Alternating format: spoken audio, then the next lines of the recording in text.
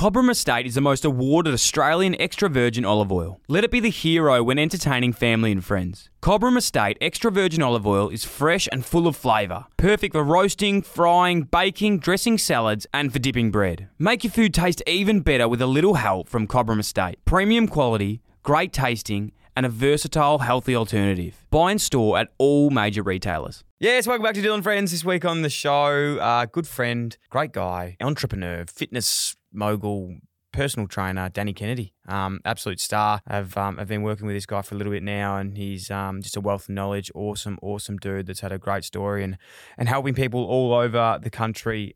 Love this chat with him. Got him today to hear a little bit about his story, and then got into some fitness hacks, how to get back into the gym, how to add on some muscle, how to lose some weight maybe if you're looking to get your summer body built in winter and really just get the best out of yourself. But all in all, realistically, just to get moving and get active and have some fun. And he does some myth busting for us around weight loss and weight gain and all these things that we think are actually happening, but they're really not. So I got a lot out of this one. Personally, I'm looking to try and get back in the gym and have a better routine with my life. I've honestly really struggled to get into a good routine since finishing footy, because I used to work out as a job, and I just can't believe how people are still being able to go to the gym and work and have social lives and everything as well. So love getting Danny in. He's got a wealth of knowledge, as I said. Awesome brand, awesome guy, and really enjoyed this chat. So hopefully you get something out of it.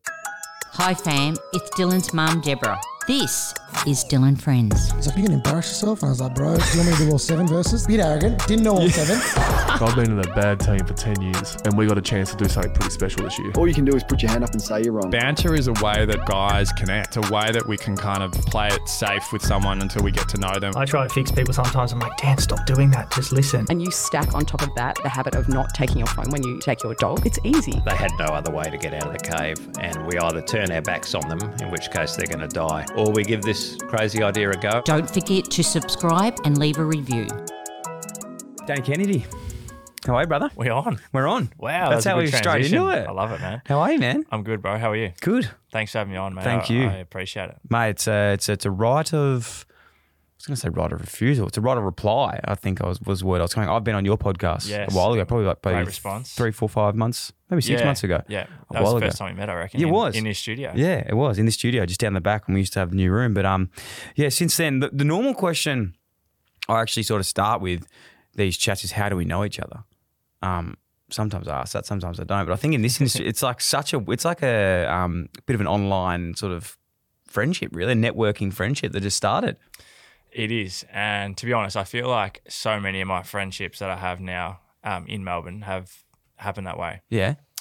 And I mean, coming from a small country town, when I moved to Melbourne, I always thought like, fuck, this place is huge. But now, after living here for, I think it's been like 10 years, whatever, it feels like such a small town. And I think once you kind of get into certain circles and you meet certain people, you start to realize that everyone's all connected in some way or another. And we obviously had a few mutual friends, but I'd been following your content and your podcast, and even when you're in the AFL, obviously knew who you were and whatnot. And then I can't remember whether I reached out to you or something like that. Yeah. And then I really was keen to get you on the podcast. And yeah, as we said, we first met in here, man, and it's been good. It's so funny, man. I love that. I love, to be honest, and I think, you have your own podcast, as we just mentioned there, and you do many other things. But one thing I love about doing pods the most is you get to know someone so quickly without even knowing them and then you just like friends with this person, right? Because if you think about it from an outside perspective, and this is really weird. I'd say to people, if you want to start a podcast, if you want to meet new people, start a fucking podcast. Yeah. People don't even have to listen to it, but you actually just have good conversations, phones away, one-on-one conversations, interesting conversations with people you've never met before. And it's a good way to build friends. It is. And I genuinely think I've had and even with your actual good mates that you've probably known your whole life, how often would you sit down with no distractions and have a chat for even half an hour, let alone hour and a half, whatever it may be? And as you said, like the opportunity to network with people that you probably would never get an opportunity to do so otherwise, if I just reached out to you and said, and you didn't know me, and I was like, mate, do you want us to grab a coffee? For an hour, it'd be weird. Fuck no. Bro. Yeah, but I've got a lot of shit to do. But you know what's weirder? Let's record it and let everyone else hear it. That would be way better. But no, it is. It's such a good way to know people. And super fortunate now, like, and you would be the same. Like, some of the relationships I've been able to build is purely off the back of the podcast, and they've gone on to be awesome friendships, and they, you know, often lead to other opportunities and just meeting really cool people. So It's so cool, man. it's good stuff. I love it. I want to talk about your podcast quickly. Tell us a bit about it for those, if someone hasn't heard it before. What do you do? Maybe tell us a bit about yourself. If someone hasn't heard it before, what do you do? So from the outside in, those who kind of know who I am would understand that I'm a personal trainer, online coach, and as you mentioned, podcast host as well. But yeah, a bit about myself. I grew up in country Victoria, in Horsham. A few boys that you would probably cross paths with in the AFL, I reckon. Yeah, we've got Horsham country. Who's boys. out there? Mate, there's plenty of really good basketballers, but footballers, you've got guys like Seb Ross and Jake Lloyd in Sydney, and Das Tucker's at Freo at the Ballarat. moment. That's Ballarat way, isn't it? Horsham? Yeah, so Ish. you drove to Adelaide, which you probably wouldn't do. It's about halfway. They're your words, not mine. I love Adelaide. Great place. But yeah, mate, so I grew up in country Victoria and always played footy and basketball, and always chose basketball over footy. It got to the point where I needed to make a decision, and eventually did. Shifted out of home straight after year 12, moved down here to the Australian College of Basketball for 2 years. So I'd never had any intention of moving to Melbourne, to be honest. But when this opportunity came up, I jumped on that and moved down here. Full time with basketball for 2 years.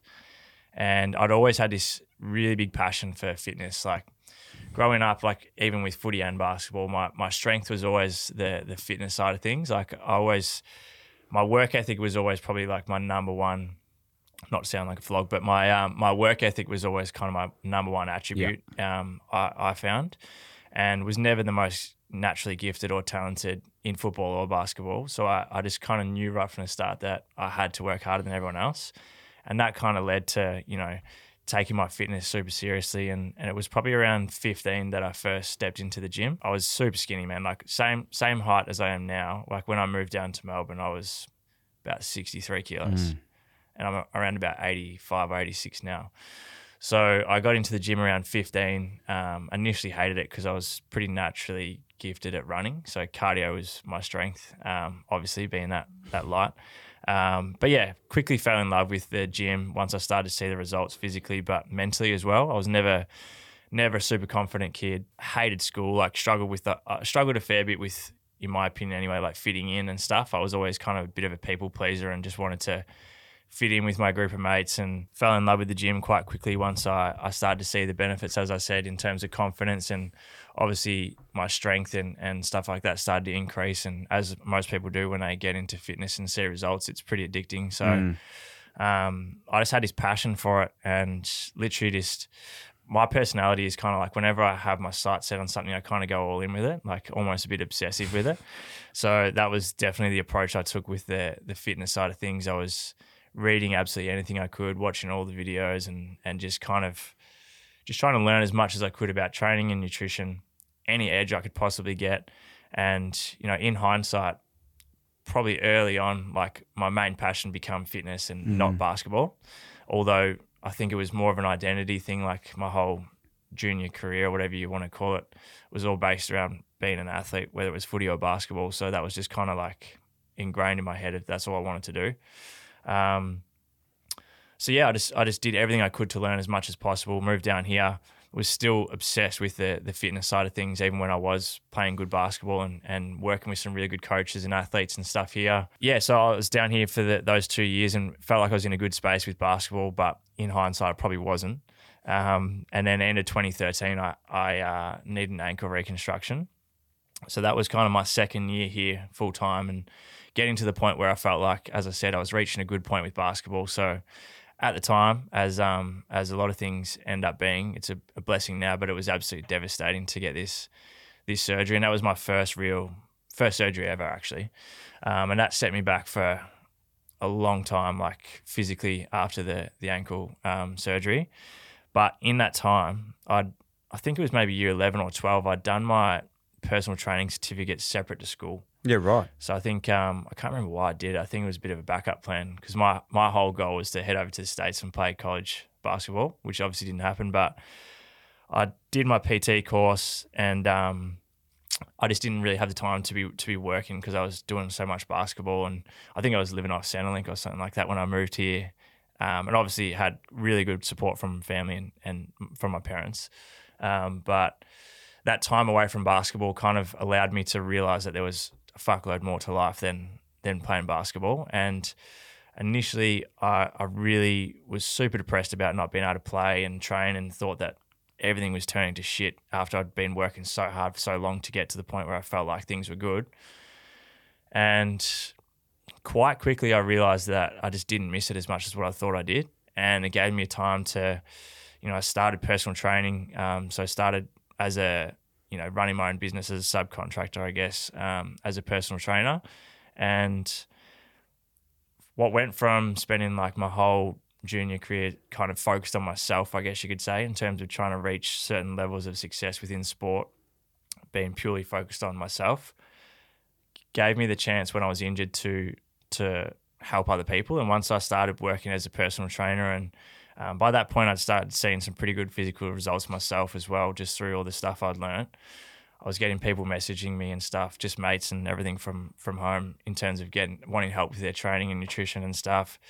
So the online space, I started creating some programs for mates and whatnot. And as a personal trainer working with people in person, I just fell in love with being able to share what I'd learnt with other people and see other people change their life, even in the smallest way, through the things that I'd been able to learn, which quickly became my passion. So within the space of 2 or 3 months, I'd gone from being completely devastated and depressed about being out of basketball to not really having an issue with giving it up altogether. So from that point there, I literally have never played a game again, apart from a few social games. But I just decided to go all in, like I said before, whatever I decide to do, I go all in and get quite obsessed with it. So my whole focus then turned to building my business and career within the fitness industry. Realistically, I knew I could probably come back to basketball, but I kind of probably got quite honest with myself in terms of where I could really reach as a basketballer. And it wasn't something that long term was going to set me up for life or be in my opinion, like a longer lasting career. So I made that decision to just go all in with my business and took that whole approach in terms of just learning as much as I could around business and learning from people within the industry and networking and just helping other people. And I guess, fast forward, that was in 2014, fast forward to now. And Crazy. As I said, it was an absolute blessing from what was at the time like the worst, probably like one of the worst moments of my life, has now become the best, because if it hadn't happened, who knows, I'd probably still be hacking around trying to make a living off basketball. Down at MSAC, down at MSAC shooting hoops. Some alley-oops. Yeah, there you go. Yeah, I'd dunk a few sky dunk hooks. the fuck out of that. Yeah. But I think being a podcaster, being someone who talks to people a lot like yourself, I nearly sometimes listen going, fucking hell, I feel like I've heard this story before, because it's so similar. Everyone's got this part of their life, call it whatever you want, like a moment of time, and there's not one, there's millions. This shit happens every day. We're always faced with different parts and different scenarios. But like, it's just uncanny how many people say, like, from such a shit thing, like something beautiful happened from it. And it comes back to a quote that we love saying on the show. Definitely can't claim this as my own, but I feel like I discovered it on my own, but I'm not saying I made it up. Okay, so you I didn't make it up. Of it now, No, I own nothing. I own no rights of it. But okay. It's not what happens; it's how you react to it. And it's like, shit happens. All this stuff happens to people every day, and it's what you do with it next. Like, I'm not going to go into my story because we tell it fucking every week, but like, delisted. Yeah. And it's not so much success or money or anything like that. It's just being happy with what you're doing. Yeah. And I think that's where success needs to sort of change its definition, or maybe the definition that when people say it's actually got nothing to do with how much you're making or what you're doing. It's just like, fuck, man, how cool is like the lifestyle you get to live from something that was really shit to begin with to then now, and being able to sort of run your own business. It's absolutely thriving. I honestly had, I've a great amount of respect for you, not just, and I didn't really know that part of your story, but I've really loved watching you, not because when I actually first discovered you was through your podcast that you were doing. Yeah, so I just thought you were like a podcaster. Awesome. And I was like, oh fuck, okay, you're actually this guy who's like a PT, but you're not just a PT. You run like online programs. You have like this other, you do shit with like Steph Claire Smith and Laura Henshaw at the Keep It Cleaner. Yeah. Stuff like you just have so many fingers in so many pies. From a guy from Horsham who said himself maybe didn't fit in as much as he wanted to, or wasn't his true self early days. Yeah. Coming to a new city, not knowing anyone, and then being able to connect with so many different people must be super crazy. And happy with that? Yeah. 100%. And I think it was like just a big mindset shift, to be honest. Like it was probably around year 12. I've thought about this a lot. Like year 12, I don't know what it was. I don't know whether it was the amount of times whether it was getting cut from stuff over and over again with basketball or whatever it may be. And obviously like I was in no way at the level that you were with football, but like at the time my whole identity was wrapped around being a good basketballer or being a basketballer. So, and people listening to this, relate this to your situation, because I think anyone attaches themselves to anything. Yeah, 100%. And then as you said before, it's like when you think of success, it isn't, obviously there are metrics in terms of financial success and whatnot, but once I made that transition from basketball where I was then starting to build my own thing as a business owner, as helping people and whatnot, that's when I was truly happy. But I think, as I said, it was year 12 where I just had that whole mindset shift of like, all right, from now on, I'm not going to continue just to do shit to please other people. I'm not even going to try and fit in. I'm just going to have the whole fuck it mentality around like just doing what I want to do and what makes me actually happy. And if that means that you fucking lose some friends here and there, or if you stop hanging out with people you've always hung out with, then so be it. And yeah, I mean, did you lose anyone? Awesome.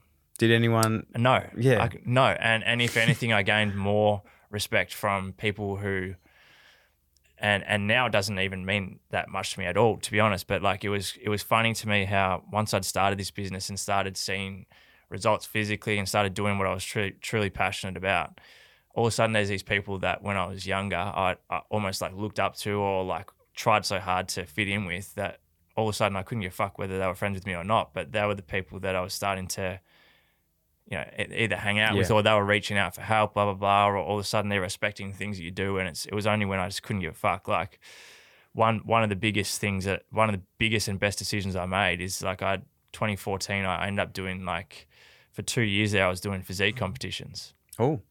Yeah, mate. Getting the guns out. Getting dirty. Fake tan and everything. Real tanned up. But that at the time, no one in my friends group had ever done that. Yeah. And I didn't even, like, to the point where, like, when I did my first competition, I hadn't even told anyone that I was going to do it until the week of. Yeah, because it's one of those things, isn't it? Like, especially in our culture, and we're getting a lot better at it, I think, or maybe I'm just getting better at it, is like you would straight away that thing comes in, go, what a tosser. What are you doing? What are you doing up there? Like that would have been in your mind, I'm assuming, what people were thinking. It was, and not that that's what I was thinking. And like, not that I'll be completely honest, like it wasn't like the decision to do it was easy, but like the decision or like the period where I knew people were going to know that I was doing it was scary as fuck. Yeah. But the most surprising and positive thing out of it is that the reaction that I expected was not the case at all. Like it was almost like, good on you. Yes. And in terms of my business, like particularly in the early days, I can 100% say that was like a lot of the reason as to why my fitness business grew so much, because I was able to document what I was doing. I was able to show people that, especially people who knew me, I used to be this fucking skinny little runt. Yeah. And still am, but not as skinny. But I was doing these things that, and I think people could kind of see, especially the ones that knew who I used to kind of be as a person, like could see that I just changed mentally in terms of just not giving a fuck anymore. And whether people respected it or they just didn't give a fuck, which is probably also the case, because I feel like when people hold themselves back from doing stuff because they're worried about what other people will think or what other people's perception is, there's a few things. It's like, firstly, who really cares what other people think? And secondly, no one really gives a shit. Like, you think about how often you think about anyone else other than yourself, without being selfish. But so there's so many parts of this like that I'm loving, because like you're the main character of your own story, right? Like we tell ourselves this thing where like we're in this world and we talk about ourselves in this way. Like everyone else is doing that about themselves. Yes. I don't have time to worry about you. Like I'm I'm so fucking stressed out about myself and other shit that I've got to do than worry about you. I couldn't care. Like as in, we're not caring about what 100%. People think, are we? No. I saw this. There's one of my favorite analogies again, and this one I might actually steal this one because it's my personal journey. I used to drive to work on Punt Road every morning, and I used to be really like you. And to be honest, I'm not going to lie. Like I still am. I still go, oh fuck, what's people going to think of me when I do this? I'll put a post up and go, oh fucking hell, this is, what's people going to think? Were you always like that? I was always like that, but now I don't really care. But I still have that. Like they're still in the back of your mind. Did you used to not take those actions when you were worried about what people would think? No, I always did. You always just did it anyway? I always just did it. That's good. Yeah, I was like, no, I got to do it because I almost enjoyed it in a way, like just being maybe being different. But I do it for the different reasons now. Yeah. But there's this analogy I like to use for my own life, and it's like when you're like not confident, you don't like make the decision to do something. Say it's into that bodybuilding competition, start your own podcast, start your own business, do something that people might question. Yeah. People are going to question it. So I always say to this analogy, like you're driving down Punt Road, there's 3 lanes, right? You're in the middle lane. Yep. It's peak hour traffic. If you put your indicator on and you're trying to move turn left, no one's going to let you in. It's peak hour. Where like people on the roads are fuckwits. No one's going to like let you. People are just going to keep driving. They're going to be like, this bloke wants to leave. Like fuck him. Like he's not getting in. Yep. If you just turn your indicator on and you start turning, people stop and they go, fuck, this bloke knows where he's going.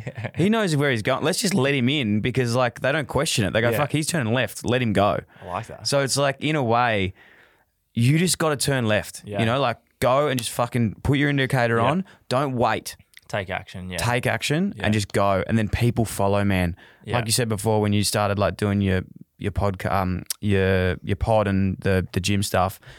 If you had to go and everyone around and go, hey guys, what do you think? Should I go and start bodybuilding, sculpting, or should I start my own business? People would be like, oh, I don't know, because you're not confident about it. So if you're not confident, how the fuck are you going to make other people confident? But if you go, no, moving to Melbourne, doing this, doing that, people are like, okay. Yeah. Fucking hell, he knows what he's doing. I'll just let him go. Good luck. Yeah, and I also think from a mindset, something that kind of helped me a lot as well is, let's say when I reached out to you to come on to the pod, because I know a lot of people do hold back from doing things because whether it is fear of failure or rejection, and something that I kind of figured out a while back is like, let's say I want to start a podcast and I'm worried that no one will listen to it, right? And that's why I don't start it. Well, that's already a reality.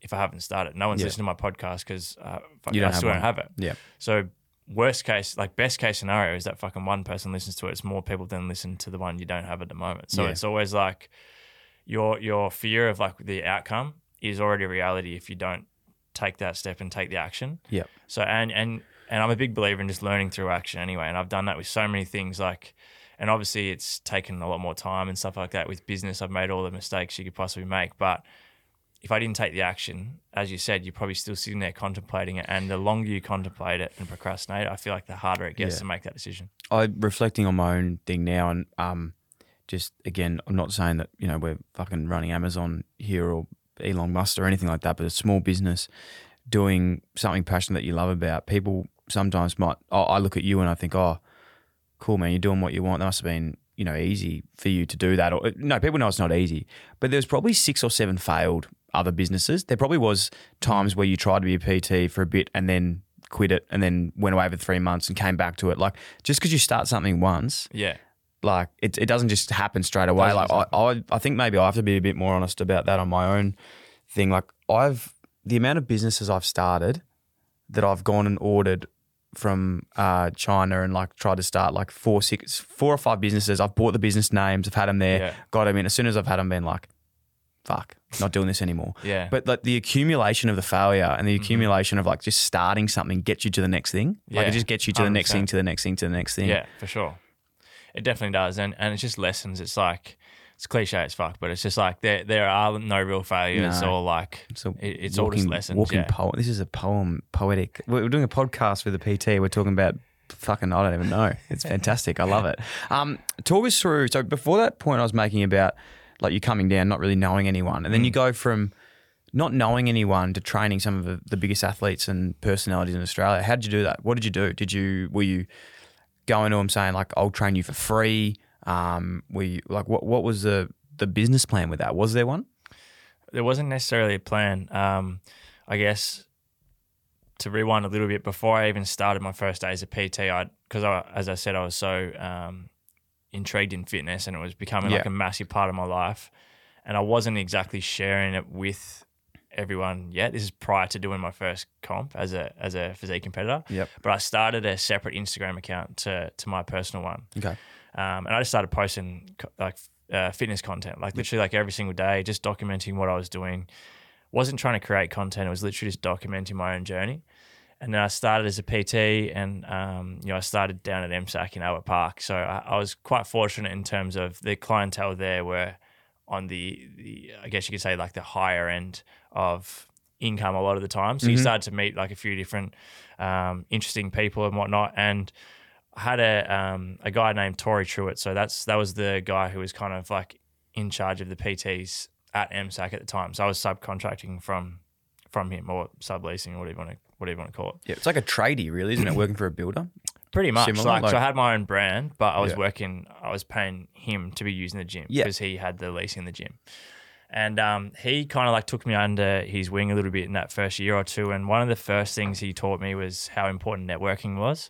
So I really went all in with that. So any of the clients that I had, or any people I met in the gym, and obviously I was sharing a lot of content online, but I really tried to leverage like networking with people, and taking opportunities to have coffee with people that you may think may turn into nothing, blah, blah, blah. And then I think my first kind of like notable name, because he was training at MSAC at the time, was Michael Klim. So through that network, I think I ended up running a boot camp for him, and got to know him quite well and started training him. And then I was obviously continuing to document a lot of his stuff online. And then I believe Scotty Pendlebury's wife, Alex, she was training at MSAC, and she was a nutritionist, like still is, but she was practicing nutrition stuff at the time. So I remember we just had a few conversations here and there in the gym, and then I remember, sound like a bit of a fanboy here at the moment, but I remember I was home for Christmas one year, pretty early on, like it must have been a year or two into being in the fitness space, and you saw me. Hey, you saw me. Yeah, I did. Yeah. I watched the game and I was like, "Who is that?" But I got a text. Edit that out, please. I think Alex had mentioned that Scott was keen to do some training, and I got a message from Pendles, asking him whether I wanted to come down and do some training with him in the off season. I remember being at home in Horsham, and I was not meant to come back to Melbourne for like a week or two. And I got this text, and he's like, "Yeah, do you reckon we could like start tomorrow?" And he's like, "You in town?" And I was like, "Yeah, mate, I'm in town. I'll see you there tomorrow." Wow. Packed up my shit, went back, and then, as you would know, like networking and also like social proof is just so powerful, particularly through social media. So just documenting who I was working with, whatnot, and that kind of leads to more kind of opportunities, and you start to build, I guess, a little bit of a name. And from there, I did a few off seasons with a few AFL guys. I actually played basketball with Dice Heppel back in the day with some Vic Country stuff, and we were still connected online. So ended up doing some work with him, and then it kind of just grew from there. But like, to be honest, like so many of the opportunities I've had with like notable people, and I think the other thing as well is that I never wanted it to make out, never wanted it to look as if like I was like trying to like just a celebrity PT or something. Yeah. Not that, like I just wanted to show people mainly the fact that like, these principles that I'm using with whoever the fuck it is, whether it's an Olympian or a professional athlete, these work for everyone. But there was multiple opportunities, like lots of them. I can attribute so many of the things that I'm doing now down to the fact that I would reach out to people, whether it be in person or online, without any connection to them whatsoever, and just offer them value. Whether that was, opportunities I've had for just putting out free value so often, or whether it was actually reaching out to someone, like some good friends of mine now who at the time were people that I'd looked up to or just knew of. I'd reach out and just be like, "Look, heard you want to do X, Y, and Z. Would love to help you out. Don't want anything in return. Don't want you to tag me on socials or anything like that. I just want to help you. And, if you're happy with your results, that'd be awesome. I'd love to grab a testimonial or something at some point." But I just learned early on that like you have to offer value first. Like you should always want to be able to give more in the transaction than you're taking. And it was never about trying to ask. It was always just give. And, there was definitely points where it was probably too much to that side, where I was giving too much without kind of wanting anything in return. But it just led to so many good opportunities. And I just took that mentality and that approach and just kind of doubled down on it, because I always, and to this day, look at where I was able to get to with whatever it was, regardless of how big or small the achievement was, and knowing like the things that I'd done to get there. I just knew that I had to keep doing more of that. So in terms of giving out free content and free value, it was, Instagram, literally like every single day. It was starting an email list and sending free emails, eventually starting the podcast. I was doing YouTube and stuff like that. So I just made my whole like marketing plan, I guess you could call it, is just give out as much free, valuable content as I possibly could. So to the point where when somebody needed something within the fitness space, that I would have to be the person that they would think of, because I've given them so much value over time. And yeah, so I guess in terms of, to answer your fucking question, I don't know where I've gone with that, but to answer your question, I think social proof was a big one. Obviously, I was super fortunate to work with some massive names early on, which was just fucking awesome. And then that kind of leads from one thing to the other. But the biggest part of it, to be honest, was literally just making sure that I got them results. Because I think even now, like with people building their presence and stuff online and everything, people get too caught up in the fact that they want to build followers and an audience and put out content that gets heaps of sell likes something and shit overnight. Yeah, but you have to be fucking good at what you do. Yeah. So to this day, it's still like making sure I'm trying to master my craft and be actually good at what I do, and the results should speak for themselves without me having to ask for anything. It's really interesting. I love your point, and just thinking about. I've been doing some sort of reflection on what we're trying to do here with with the pod, and that we didn't get into podcasting for a financial gain. That's like, as you would know, it's not something that you get into thinking, "Fuck, I'm going to be a millionaire doing this," but it's starting with the community, and it's like as you said, I loved what you said about the act of giving first. It's like you give as much as you can. Yeah. Anyone out there like starting a business, it's like giving as much as you can. We had a podcast like last week with Ali and Vin. I'm not sure if you've heard it, but he talked about he really wanted to meet this one guy who was the best professional speaker, he went and bought 1,000 copies of this guy's book. Yeah. And gave his book out at his talks to show this guy, this is how badly I want to like meet you, but I'll do something for you first. Yeah. So I think like that act of giving is a really big one. And this is not a self-promotion thing at all, but it made me think a lot about what we're doing with our golf event coming up. We have this event on the weekend, and that we're talking about the ticket prices and all these sorts of things. And I was like, fuck, I don't want this to be asking for something straight away. Yeah. So like all we're doing is purely covering our costs, and like, to be honest, we fucked up the numbers, so it's going to be costing a lot more than what we thought it was. So it's actually, and this is, you got to invest into things. Yeah. But I wanted it to be just like build such a cool fucking community of like people that love and are shit or really good at golf and want to meet people and have fun. And then from there, you create such a cool community. Yeah. And then whatever happens from there, happens from there. But it's like, what can you do first to add that value for people? And obviously, you want to give them so much more than what they're giving, so that they walk away going, fuck, what an awesome experience that was, which I'm hoping with this weather we can pull off. But yeah, it's a really interesting topic and a really interesting point. I think you've absolutely nailed it, what you said, nailed it with what Vin and Ali said in their show. And I think for me, I was like, fuck, got to get better at this. Like, I always feel a bit guilty sometimes when I ask someone to come on the show, because I'm like, well, fuck, I'm already asking something of them to come on, but then hopefully try to do such a good job of telling their story that it helps them as well. But it's your audience. Yeah, it's hard to. It's one of those things you got to consciously think, what value can I give to this person? Yes. One question I really want to ask, because I know there'll be some young entrepreneurial people listening, and especially in the PT system. Yep. What advice, and I hope they picked up what you said earlier about it, but what advice would you give anyone starting it now? Because it's something that you really picked up that I think you do really well, that I hope you talk about, and I'll bring it up if you don't. Brilliant. In terms of building the business itself? Just like starting out, like say someone's where you were leasing, they could be a chippy working for a builder, they could be a tattoo artist working, because it's a similar concept, right? I thought like they're all working at a shop, renting a space of someone, and went out on their own. So what did you do well, do you think, what it was? I think the first thing, particularly in the fitness industry as well, is that like things are ever changing. So you always need to be making sure, as I said just before, it's like you're continuing to try and master your craft and be extremely good at what you're doing and get your clients results. Second thing is offering as much free value as you possibly can in terms of getting your name out there. Like, I get a lot of people reach out now that have just started being a PT and they want to either build their social media following. And like, I by no means have a huge social media following, but it's like people just expect shit to happen overnight. And the answer that a lot of people don't want to hear is just consistency. Like, you have to be consistent. Like, as I said, I'm not even close to where I want to be now, but the only reason I am in a position I am now is due to consistency since literally 2014.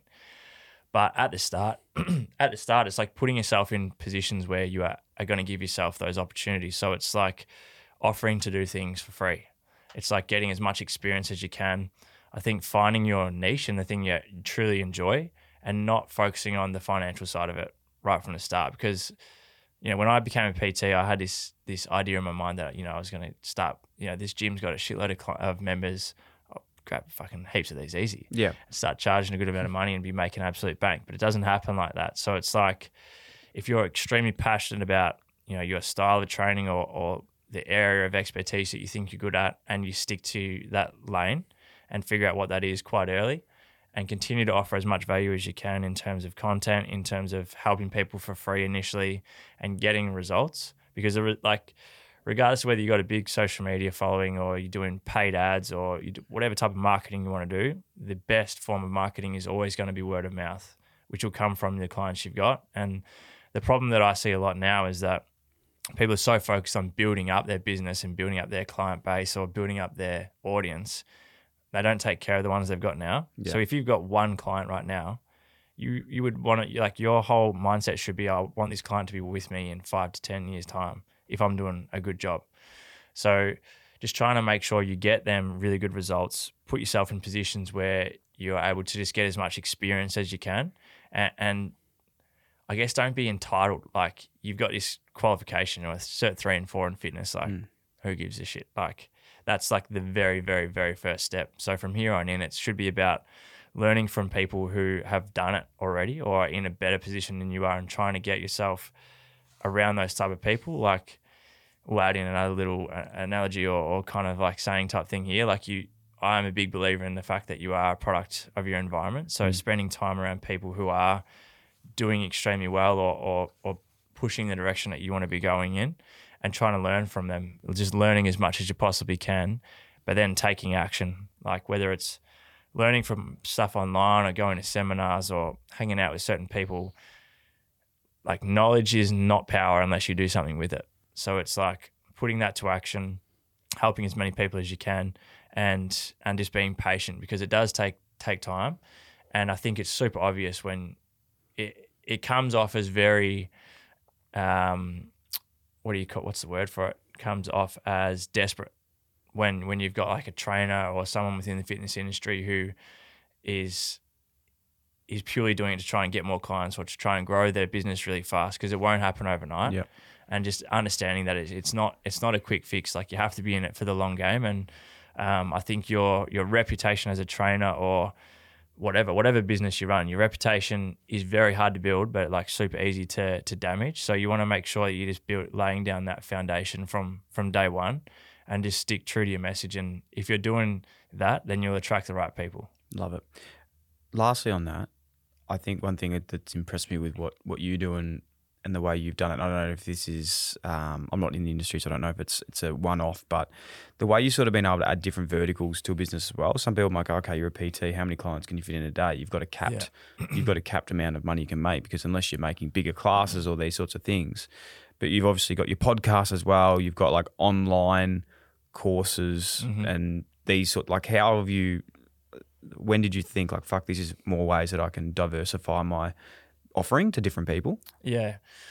So as I started to learn more around the business side of things, because I come into it just purely thinking around fitness and helping people, but then the business side of it is obviously extremely important. So I just realized that you can only trade so much time for money in terms of working with people one-on-one, and your ability to reach more people online is significantly more than in person. So I just think, put it this way, like, if I was just a PT, there's no way I could just be a PT. Yeah. In my opinion. I'm sure there's a lot of people listening that maybe are, and like, fair play to you. Like, for me, it's just a super inconsistent job. Yeah, it's in my hard. You're opinion. working Yeah. around other people's schedules. Like Exactly right. You're literally just, you're working around other people. You know, if someone's sick, goes away, can't be bothered, needs to pull back on their budget, whatever it may be, you're most likely going to be one of the first people to get dropped. Yeah.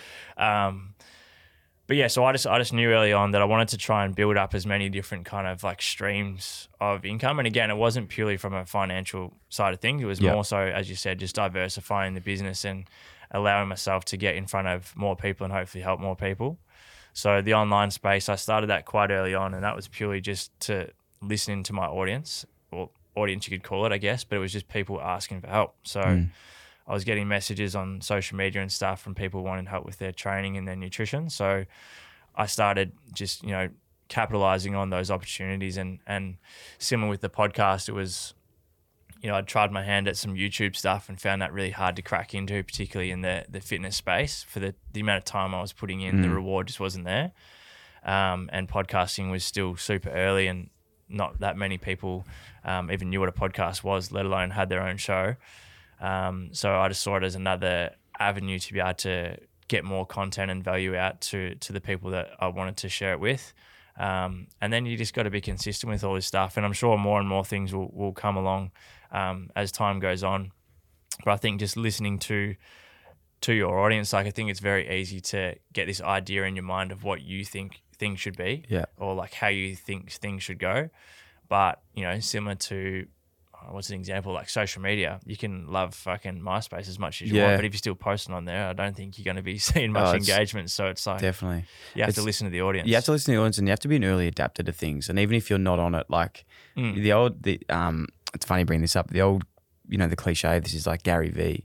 Yeah. Like he's always on to like this first thing, whether it's crypto or TikTok or, baseball cards or basketball cards. Like you go, no one's going to like that. Man, I'm not going on TikTok. That shit's stupid. Yeah. And then you go, fuck, man, probably should have gone on TikTok like a little bit earlier. That probably would have been pretty, exciting to do. And they're not all going to work, but like, it's just sort of dropping your ego a little bit. You think sometimes one thing works and it actually doesn't. Just on that quickly though, sorry. I think as well, it's super important to figure out like what your best or most effective style of communication is as well. So yes, I think it is important to jump on like where the attention is, but look at someone like yourself, like you've obviously nailed the fact that you're extremely good at communicating and you enjoy the podcasting space and really good at video content and stuff as well. Whereas if you were to sit here for fucking a month and try and like, maybe dance. I'm not that good at dance. So. Something along the lines of like writing content or blogs or whatever, maybe that's not your style. So it's true. Figuring out what you enjoy doing and then going hard. Yeah. Fail fast. Yes. That's a big one that I do a lot is you try things and you go, fuck, that didn't work, and then quickly fail with it and move on. Because if you keep fucking banging your head against the wall, you can really hurt your head. On the fitness side of things, talk us through, and this is such a basic question, but like case study, me for example, we're doing some stuff together at the moment. So I was like, fuck, I need to get you on because you're going to bash the shit out of me because I haven't been doing my program to how good you have been putting it for me. Talk through someone who's got quite a sedentary lifestyle. Say, use me as a case study, right? Mm-hmm. Like youngish guy, nearly 30, wants to get back into the gym, wants to look after himself a little bit more, male, female, whoever it is. What are the three main things you would say to someone, like sort of like that off the couch to fitness goals? Yeah. What's the best beginning? Well, I think in terms of the principles that you need to take care of, obviously nutrition is a big one. We'll touch on that. We'll go into a bit more detail in a sec. The training is obviously a big one as well, but then the structure around your lifestyle is probably one of the most important ones. And that is what I'm really struggling with at the moment. Struggling with. And that is what a lot of people do struggle with. It's like, I could show you right now like the most optimal approach for your nutrition and training on paper. But if it's something that's not going to fit in with your lifestyle and it's not sustainable, then it means fuck all because you won't be able to stick to it. Yeah. So the problem and just on that, because I want to tell you why I'm struggling with it, is like I was thinking about it. I was just going to say, you realise the program started 4 weeks ago. I did realise that actually. I did realise it started 4 weeks ago. Thank you for the reminder. But what I've worked out recently, this is personally for myself, so it's probably might not apply to a lot of people, but to give myself a little bit of slack, and it almost sounds even worse saying this, but like I was working out for a job for 8 years throughout the day. Mm-hmm. I did not give enough credit to people how the fucking hard it is to actually go to work, live a life, and go to the gym at the same time. Yeah. Like, I just don't, I cannot ever find a strict, like, you know, working, trying to like fucking fit in friends and family and get up in the morning, do work, all these things. It is really hard to build into a routine. It is. And but you got to make it happen. You do have to make it happen, but at the same time, you need to. I'm a big believer in setting big goals, but you do need to be realistic in terms of how things are going to play out structure-wise. Yep. Because if you're, as you said, going from the couch to wanting to get in shape, and from week one you're trying to do 6 sessions, you're eating fuck all, you're going in trying to do these hectic workouts, and you've come from like a very minimal foundation or a very minimal base, it's not going to last. Start small. Start small, yeah. People go out way too hard too early, and then it's like the old typical approach with nutrition, you know, eat like an absolute saint from Monday to Friday and then let loose on the weekends, start again Monday. Like, you'd be far better off by just being close enough to a nutritional goal from Monday through to bloody Sunday over a longer period of time. So I always say, like, my kind of way of looking at it when you're trying to get in shape is to start in terms of your nutrition. Obviously, on the very basic level, you need to be in negative energy balance. So you need to be burning more than you're taking in. Yeah. And there's obviously some more things that come into play there. Dumb that down for me. Yes. And All us. Right. So let's say, and one of the main things I want to say right from the start is that your training and nutrition does not need to be perfect. It just needs to be close enough and consistent. And that's far greater than trying to be perfect. So with nutrition, energy in versus energy out, there is a lot more that does come into it. But on a very basic level and scientific level, if you are consistently burning more energy than you're taking in, your body has no option other than to lose weight, and the goal should be to lose body fat. But so if you're eating, let's say more on calories, average, let's say on average, if you train, let's just say 3 times a week or whatever, and if you were to eat say 2,500 calories, your body weight would stay the same.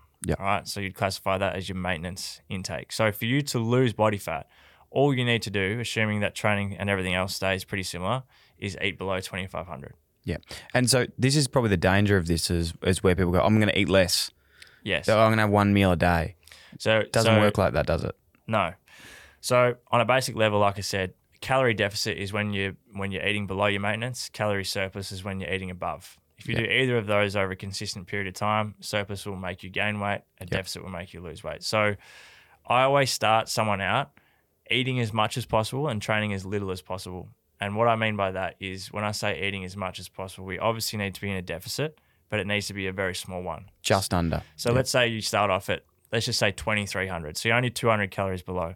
That's still a good amount of food, but it still means you're in a deficit. Yeah, you're not just halving it straight away and struggling. No, because if you drop your calories significantly from where you have been, yes, you will see results in the first week or two, and it'll be quite drastic, and you'll feel real good about yourself and think, oh, shit, I'm doing the right thing.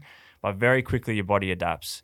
And what happens then is you're stuck between a rock and a hard place. So if you've gone from 2,500 to say 1,500, when you hit a plateau, which is inevitable, you're left with very minimal options then. To bring your food even lower is going to make your life extremely shit, and your metabolism is going to suffer immensely, and you will most likely lose a lot of muscle mass, which we want to try and retain as much as possible. And also, like, you want to enjoy this experience too. You want to make it sustainable. Right. You want to make it a lifestyle change, not just a diet. Exactly right. So I always say that you should never be on or off a diet.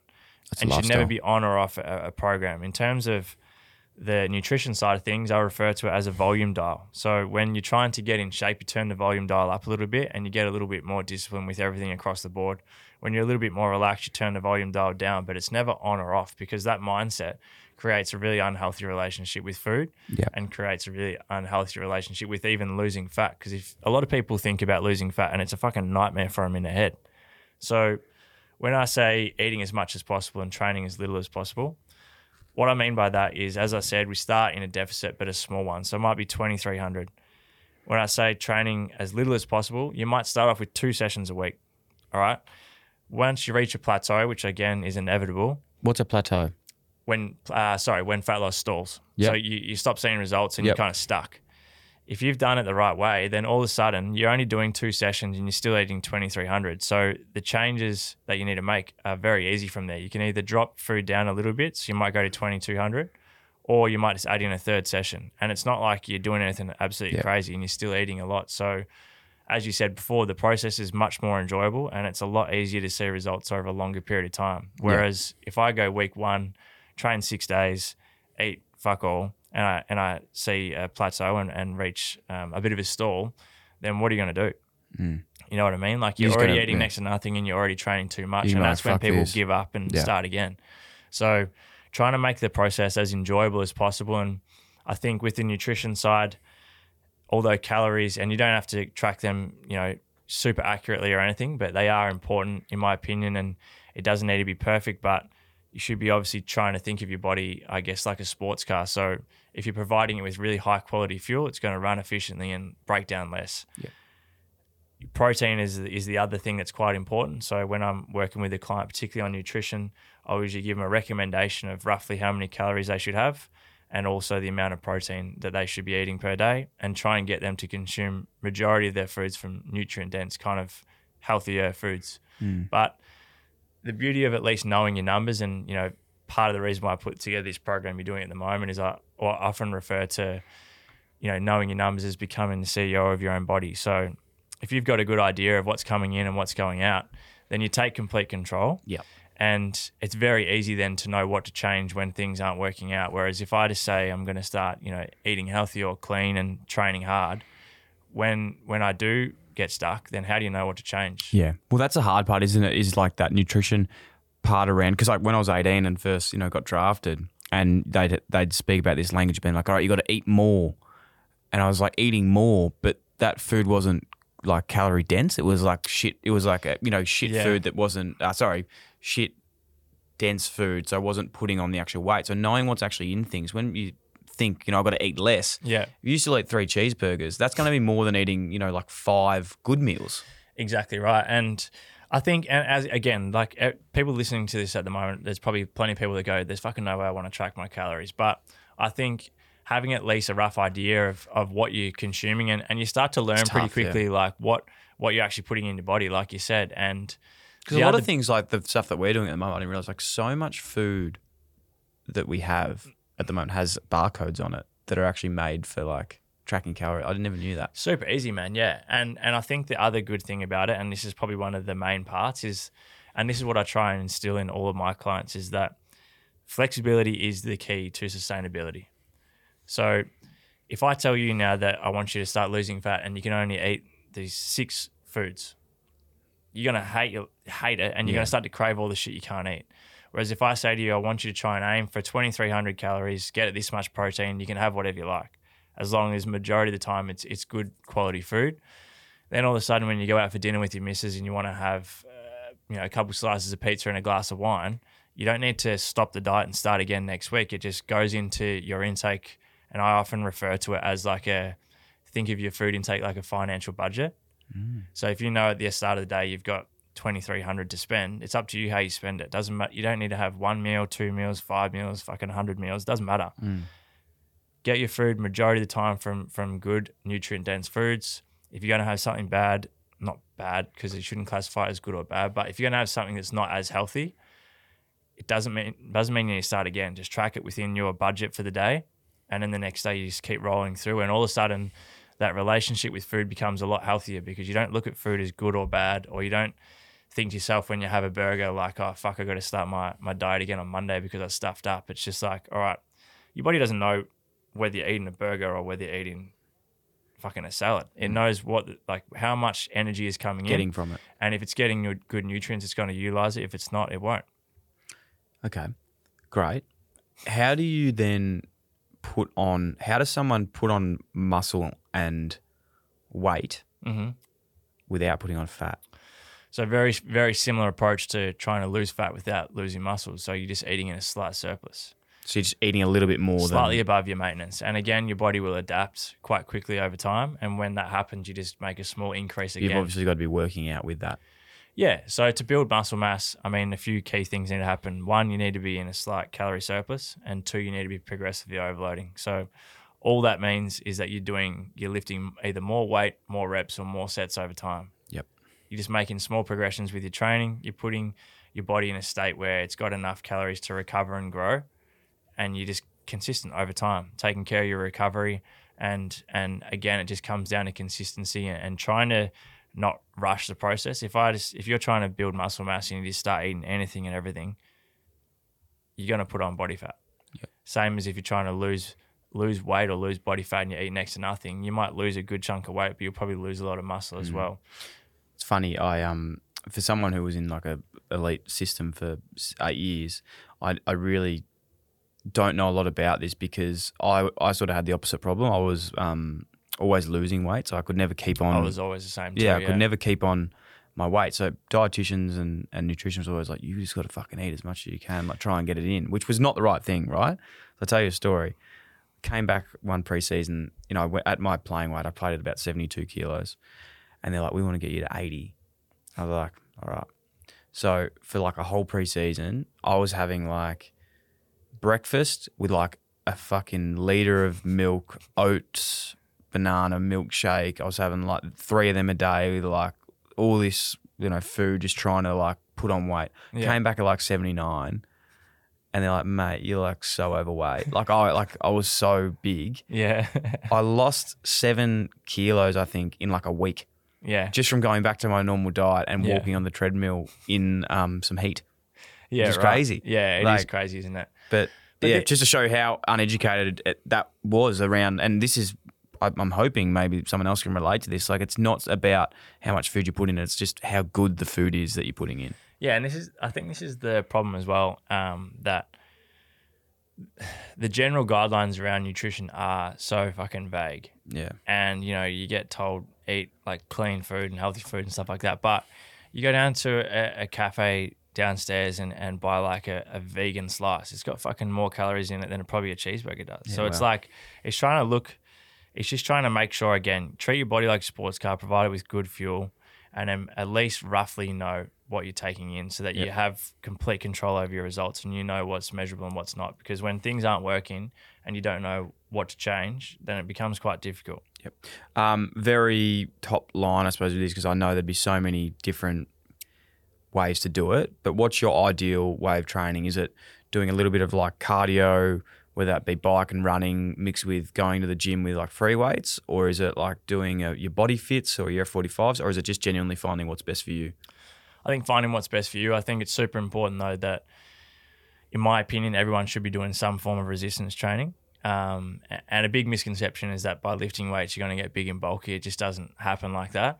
I mean, particularly for females as well. Like, so many females that I've ended up training come into it with the approach of like, oh, if I lift weights, I'll get big and bulky. But yeah, believe me, that doesn't happen. I've done it for 8 years. I always say, one of the sayings I always use is saying that, you know, by lifting weights, you're going to get big and bulky, is saying that, like, you're not going to drive your car in case you turn into Daniel Ricciardo.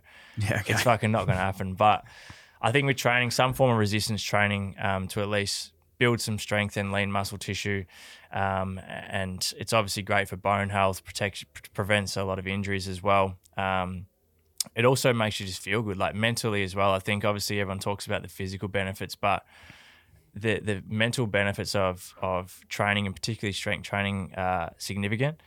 And then when it comes to, you know, if we're talking about body composition, like cardio and stuff, I think there's a big misconception around cardio and thinking that if you just do some cardio, you lose fat.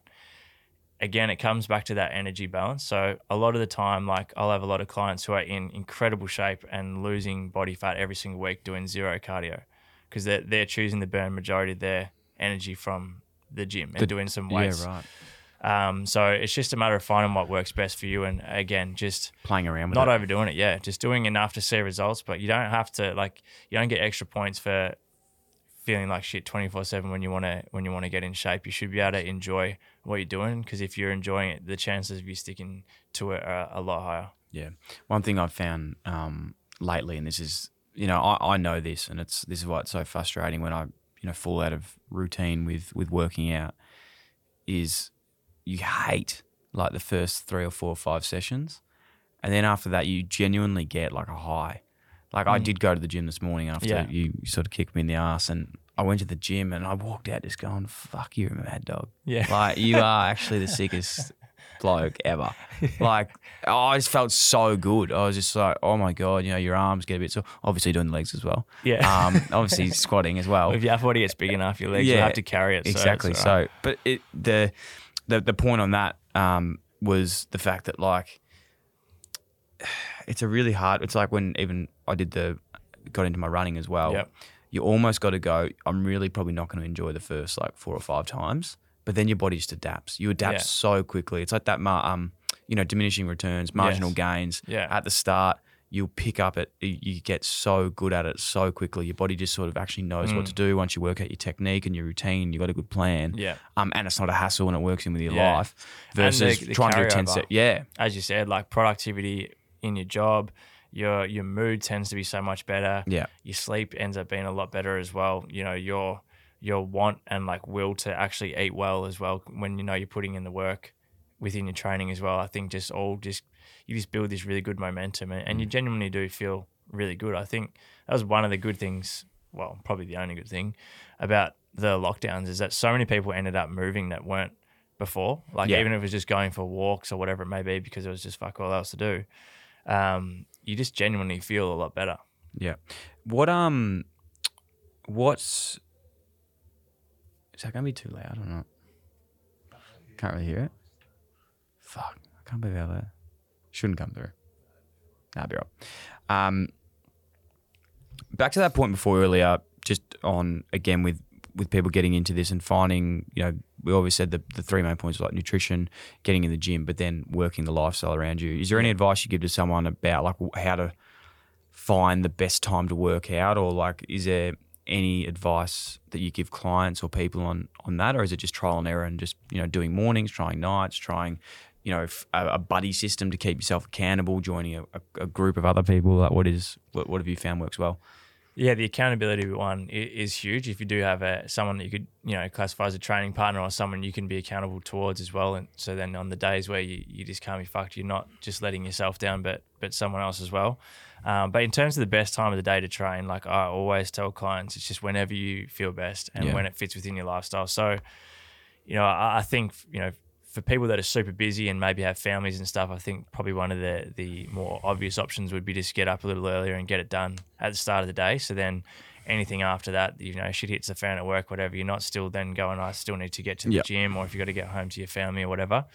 But there really is no kind of like optimal time to train. It's just when you feel best and when it's going to fit in best with you and your lifestyle, which I know is probably a bit of a shitty answer, but it's just the truth. Yeah. No, it's good. It's a good answer. Myth busting. Give us some myths that are very commonly maybe perceived by the outside world around anything really, around fitness. Like what do you find? What's the one that annoys you the most that people might assume about working out or weight loss or weight gain or trying to get stronger that you go, fuck man, that's not it. Yeah. Mate, there's so many. A couple that spring to mind would be one big one is that carbs are bad. They're just not. So typically a lot of people, and obviously there are the outliers there who may be, resistant to whatever, like carbohydrates or whatever it may be. But a lot of the time when you have someone who's been eating like shit and they decide to cut out carbs and they lose weight in the first week and it's like, this is magic. It's just because you've just shaved off a huge chunk of calories from what you would normally eat. So if you had done that from someone else, exactly right. So, as long as your energy balance is right and you're eating enough protein, it really doesn't make much of a difference what the ratio of carbs and fats are. I think carbohydrates do make your body hold on to a little bit more water, but if you're drinking enough water, then that shouldn't be an issue anyway. The next one would be, and I thought this for so long and just wasted so much time, is that if you're trying, like, you hear the word a lot, like toned or ripped, or more toned or defined muscle, right? Yeah, I do. The only thing a muscle can do is either increase or decrease in size. So a lot of people go into the gym, do these high reps with light weight, thinking that it's like toning their muscle because you get this burn, but it's doing fuck all. Like, to achieve, I guess, that toned or defined look, you need to increase the muscle size and have low enough body fat to see the shape. So you could do as many, like you can go in and do all these bicep curls thinking that you're toning your biceps, but if they're small, they're still small, even when you lose the fat.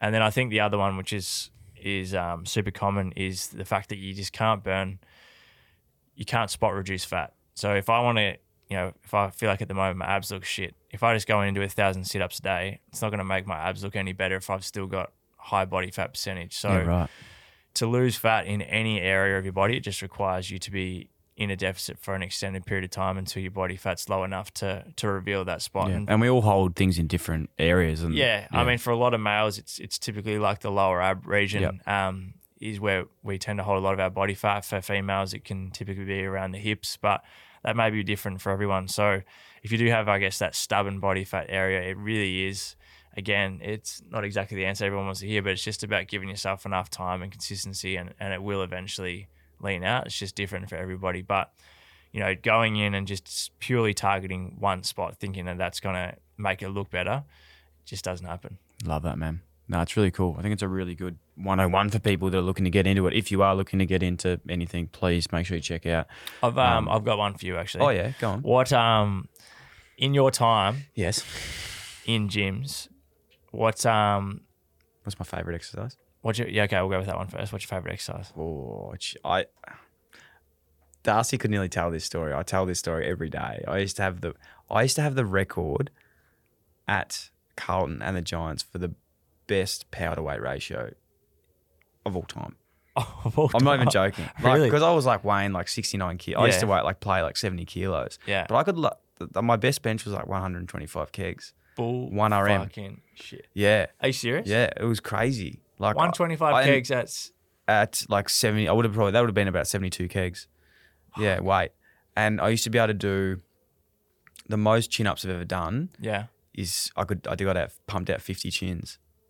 Wow. Yeah. It was crazy. I used to just be so light. And did you do much prior to getting drafted? Were you in the gym doing any strength training? No, nothing at all. Interesting. Yeah, but I really enjoyed. I loved the gym. Yeah. I absolutely loved it. I thought it was so much. I never could put on size. I really rarely put on size, but I just got, I was always. Did you find that it made much of a difference to your performance on the field once you started putting time into building strength in the gym? Well, this is such a good question because it's all functional, right?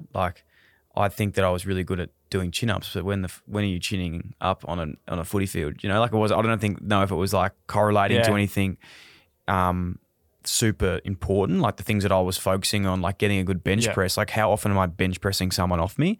And obviously there's the size that I am versus someone else. So I think that if I was giving advice to anyone looking to get into something, it's really that functional work. I would have focused so much more on my leg and back strength. I've got some really, really bad lower back injuries. Yeah. And still to this day, every few months just get spasms through my discs because I reckon I was just too focused on upper body weights and didn't give enough to my core and hips and legs and stuff. Yeah. My career ended because of calf tears. Yeah. So I just didn't give enough time to my lower body. As in, I loved doing it, but I just didn't understand it. Or even you do a squat, but squatting to actually mimic moves that were mimicked on the field. If that makes sense. When you wrapped up in the AFL, when you went into the gym for the first time post football, did you have enough knowledge to then go in and put your own program together and do a good session, or were you kind of just heavily reliant on what you were kind of given to do in the club? I think I was probably heavily reliant, and it's really funny because I left footy being quite pig-headed. I'd go to classes and see people doing shit online. I'm like, mate, I played AFL. I know what I'm doing. We had some of the best coaches ever. And then I was like, oh, fuck, maybe people do know more than me. My mates that were doing gym knew more than what I did because I just had the same, I was just told what to do. I wasn't doing my own research or anything. But a big one for me has always just been and I still do it to this day, is the biggest thing I learned was just the super setting. So I'll do chest with a back, bi with a try, chin with a shoulder, that sort of thing. I don't know why, but it just I like that style of working out. What I don't want to hijack your interview here, mate, but what would you please do. What obviously you kind of mentioned before that you've been struggling to get back in a routine, but what would be your advice for someone who has, let's say there's a former AFL player or a former professional athlete, regardless of what sport, that has been in a similar boat where they've kind of just been regimented in terms of when and where they have to train? Like advice for post career to get back into some form of structure, or what have you found has helped? Well, I'm probably in that space now. Like for me, the best nick I was in was when I was training for the marathon. Yeah, because I had a goal. Yeah, and I was like, all right, in 3 months, like I'm fucking running this marathon. I need to be in shape. I need to do it. And then when that finished, I was like, oh, what am I doing? Mm-hmm. So for me, I think at the moment the biggest thing is like I eat really well. Like I eat super clean. Like I'm sort of pescatarian, so I don't really eat any chicken or beef or anything like pork. I eat a lot of fish and salmon. They're the same thing, but I eat a lot of fish, a lot of veggies and all that sort of stuff. Yeah. So my diet's always been really good. Like I eat relatively clean. I drink a bit, like on weekends. I'm more like a binge drinker, so that's probably where the only sort of fat of me is. But I think for me, it's about just trying to have a buddy to work with, like, and that's why now it's good. We've got the boys in the office. We're all sort of doing gym. Awesome. We're trying to lock in a Wednesday where we all go after work, and get it done, and sort of just set myself challenges like that. I think is the big one. Yeah, but I think it's sort of like it's really funny. I said this in the mini the other day. Like you can set up all these things, and you can set up, like a buddy and that sort of stuff. But at the end of the day, you've actually just got to fucking get it done. If you want to get it done, like you got to do it, and you got to build it into it. If it's important, you'll get it done. So for me, it is. I feel good. I know, not just, I speak about this a lot, but with like I see a psychologist monthly, and we just check in on all these things and what I'm doing. And whenever like I walk in a little bit agitated or have something, that I'm upset with, she always says to me like, "Are you running or are you working out?" And I'm like, "Fuck, no, I'm not." So it's like I know that's the formula, man. Like it's like for me, I know that's the formula. Like, but it's very hard to when you're in some ruts to like drag yourself out of bed, and it probably comes back to that point earlier around the running. For me, it's like I know the first 5 runs I do, I'm gonna fucking hate them. Yeah. But the 6th and 7th, that's when it starts getting enjoyable. Yeah. Last one, and then I'll let you get Mate, you like it. I'll give you a chance to throw someone on the bus here. Out of everyone you played with, like in the AFL, who was someone who aesthetically looked like an absolute weapon, but in the gym wasn't that strong? It's interesting, right? Because I was pumping myself up earlier about like what I was lifting. Yeah. But you know that like the old saying of like farm strong, or like you guys that just like get up and they can fucking throw like 17 hay bales. They're just so strong. They don't work out. They can't bench press, but they'd throw me out of the way on the footy field. So there's a lot of guys like that maybe didn't potentially lift heavy weights, but they were actually better than me on the field at being able to use their body. Yeah. So that's what I was talking about. Like the functionality of things wasn't there, but maybe I'll give you the best athletes I've seen in the gym. Yeah. Because there's some that come to mind. Liam Jones, Carlton, Dogs Carlton, going back to the Doggies this year, I'd say probably one of the most powerful guys I've ever seen. Like, I think he like squatted. And when you think about these numbers, for people listening that go to the gym, they might not be a lot, but think about someone else running 14 that can run as well, get tackled under endurance and still be able to lift these weights. So like he would squat like 200 plus kilos on like reps, be able to bench like fucking ridiculous amounts, was functionally strong. Levi Casbolt, I reckon I saw him bench like 160 one day. I used to bench like 160 kilos. Callan Ward is like, as you'd imagine, is like one of the strongest units you've ever seen. Yeah. Toby Green's like so strong. And a lot of this is measured power like Toby weight. Green would have super strong lower body. He's got super strong everything really. He's a super strong guy. But yeah, it was always interesting. I loved the gym. Like my favorite days were testing days. Good banter too. Testing days were awesome, man, because you're competing against yourself, but also it's really cool to see where other people are at. Yeah, especially with like the power and stuff. I'm trying to think who were like the best power. Yeah. Were you there? I mean, this is shit of me. But were you at Carlton when Juddy was playing? Yes. Yeah. So I was there. I had like 3 years with him. Yeah. Man. But man, Juddy like. He just did his own program, man. Like he like would just do his own shit. Yeah, he just used to go do his own weights. He rarely did upper body weights. And like I think he even said it on the podcast. Yeah, right. He's like, why you guys are running around with big biceps? That's extra weight that you could be putting on your ass, like for power. He's like, what are you using? When are you actually using that motion on a football field? It's not really. So he was very functional. He would just do like probably way more Pilates and all that sort of stuff, and then just do like squats, just like deadlifts and squats, and just get his legs really strong. We bumped into him in Perth the other week. He was at the hotel. He said I think the night before they just had the West, I don't know if it was West Coast reunion, but some form of footy reunion the night before, and he was in the gym at like 7:30, 8 o'clock the next day on the treadie. Yeah. No, he's just a superstar. Man, one of the craziest trainers I've ever seen as well is like Shane Mumford. Oh, yeah? Oh, yeah. Like he would because by the end of his career, he could hardly move, like his knees were so cooked. Mm-hmm. So he'd just jump on the elliptical. Oh, yeah. And just like hour sessions just on the elliptical, which for anyone out there is like, nearly the mum machine, like, you like it's like running like on air sort of thing. It's pretty cool. But they're really tough. Like they're tough sessions. Is that wrong to say, or is that yeah, it's fair call. Okay. That's fair call. Edit that out. So he did a lot of that. But yeah, there's been some incredible trainers. Like that's why it's so situational on what you're good at and what you need to improve on. Like some guys, like we spoke about before, one guy that missed me the most was Lockie Whitfield. Like you go in the gym, wasn't really like as technically strong as in lifting weights, but then would go out and run 18 Ks in a game, put his head over the pill, go back with the flight, throw someone off the footy. So I was like, it's just fucking hard. It's just it's interesting to do. But I think the biggest thing that I would say about the best people and like the best players I've played with, their body, they're like single, like that single leg, like squatting with like balance and no weight, just like stuff, that's what's that called? Like the what? Like pretty much no weight on you. You're just doing like body weight exercises, like single legs, pistol squats and stuff like that. Yeah, they were always like just so good at that shit. Unreal. So yeah. Anyway, mate, hey, just to finish up your pod, tell us maybe your top 3 guests and top 3 lessons from the pod that you've really enjoyed. Well, should we include? Well, we can't include yours. No.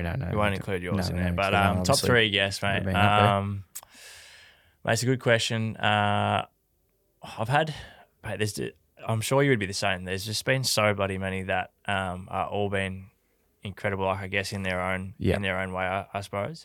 But I had Dill Alcott on again recently. He came on for maybe a second or third time, and that was a super interesting chat. Sometimes you have people on and you have an idea of where it's going to go, and it kind of just heads in a different direction.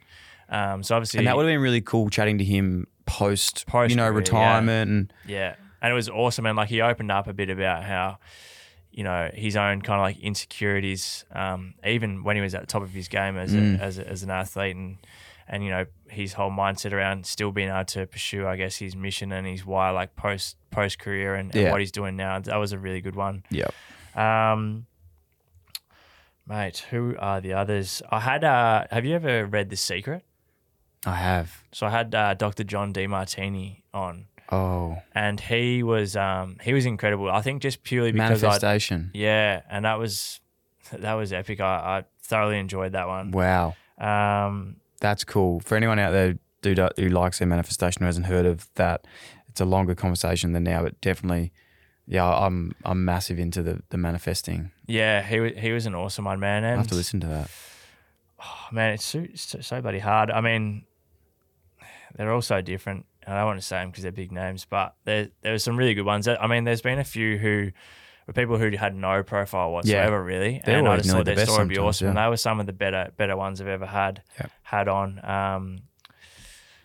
Who else? I mean, Bogut was a good one to have a chat with. I mean, just some of his stories were super cool. But I think it's like some of the biggest lessons to come from all the episodes was, I guess, like success leaves clues. So like there's a lot of similarities between like people's mindsets around, regardless of what industry I feel they're coming from. Sometimes I feel like I'm talking to the same person every week. Yeah, it's just like the same fucking thing. It's like wow, like this is crazy. Like different industry, but like different challenge, but same story. Yeah, and I mean also like this is pretty common these days as well. It gets talked about a lot more, but you just never know like what's going on in someone's life. Like I think like a lot of people's vulnerabilities or even insecurities and things that they've gone through that you may not know about. I think this goes for absolutely everyone. I just think everybody has a story. Mate, everyone could have their own, everyone could have a podcast and it'd be unbelievable. 100%, man. And other lesson, I don't know, man. It's just, I think. What about this question then, maybe? Yeah. And this might, it's a hard one to answer, but I've given some thought about it, so it'd be easier for me. But what's a common theme that you find with every guest? If you look back now and you go, fuck, and you sort of answered it a little bit before about common that. theme, I think, is that each and every single person that has done well in their field or has had any form of success, it's been off the back of some serious disappointment or serious setback. And it's just, as you said before, it's about how they've dealt with it. And I think whether that has been like the main driving factor as to what has led to their success, or whether they've just been able to take lessons away from it and use that in some way or another. But no one that I've had on the show has had a linear progression in terms of from start to finish. Like their success has just gone from here to here. There's always been multiple, and oftentimes like the ones that I've had on who have had the most success have had more failures or more kind of setbacks or bumps in the road than what the average person would, or from the outside in that you would expect when you look at their final product or where they're at now. Love it, man. I think people are going to be out there today fucking just going to failing. I'm gonna. That's what I've been doing today with this interview, just like making it as shit as possible. It's just to show that you can still keep going, even if you can't put a sentence together. So it's really cool. We had Andrew Russell on before we wrap up, who is a head of high performance. He was at Hawthorn, won all the flags there. He's done tremendous stuff in the AFL world. He's at Carlton now, and I asked him that question. I was like, out of all the best athletes that you've worked with, like, what's a common thing? And we then got talking about grit. He goes, the best athletes aren't always, they don't always perform, they don't always do this, but he said they always fucking rock up, like no matter what, no matter how they're feeling, no matter what happens, like they just rock up. You can't beat that. And they just keep coming. And I was like, oh, that's such a cool thing. I was like, if someone could say, weird thought, but if someone was at like my funeral and like they said, what was this guy like? It's a pretty weird thing to say, but if someone would talk about you doing your own, reading, imagine they could just say, no matter what, he just showed up, man, he just got it done. Yeah. You'd be, I'd be pretty happy with that. Yeah, it's a good quality to have, and I think the best part about it is that it's in your control. Mm. Where's that brick wall? I'm going to fucking run through it. Let's do it. Mate, it's been an honour. It's been a pleasure. First of many for us, I reckon. Yeah, mate, I appreciate you having me on. Let's make this really a thing. Appreciate it. Yeah, let's make this a thing. Darcy's been over there already doing some bicep curls under the table. And I'm looking forward to seing where we can get to with his program too, big mate. Horse, this guy. He's got some potential of really stretching those pants, which we like. Thanks again, brother. Appreciate it. Thanks, Dill. Love it. Thanks for listening to another Producy podcast. If you enjoyed the show, that'd be a massive help if you could like, follow, rate, subscribe, tap the bell, leave a review, or even share with one of your friends, or you could do them all. If you want to get in touch to share feedback, suggest a guest, or advertise with one of our podcasts, then email hello@producer.com. Thanks for tuning in. IllyXX.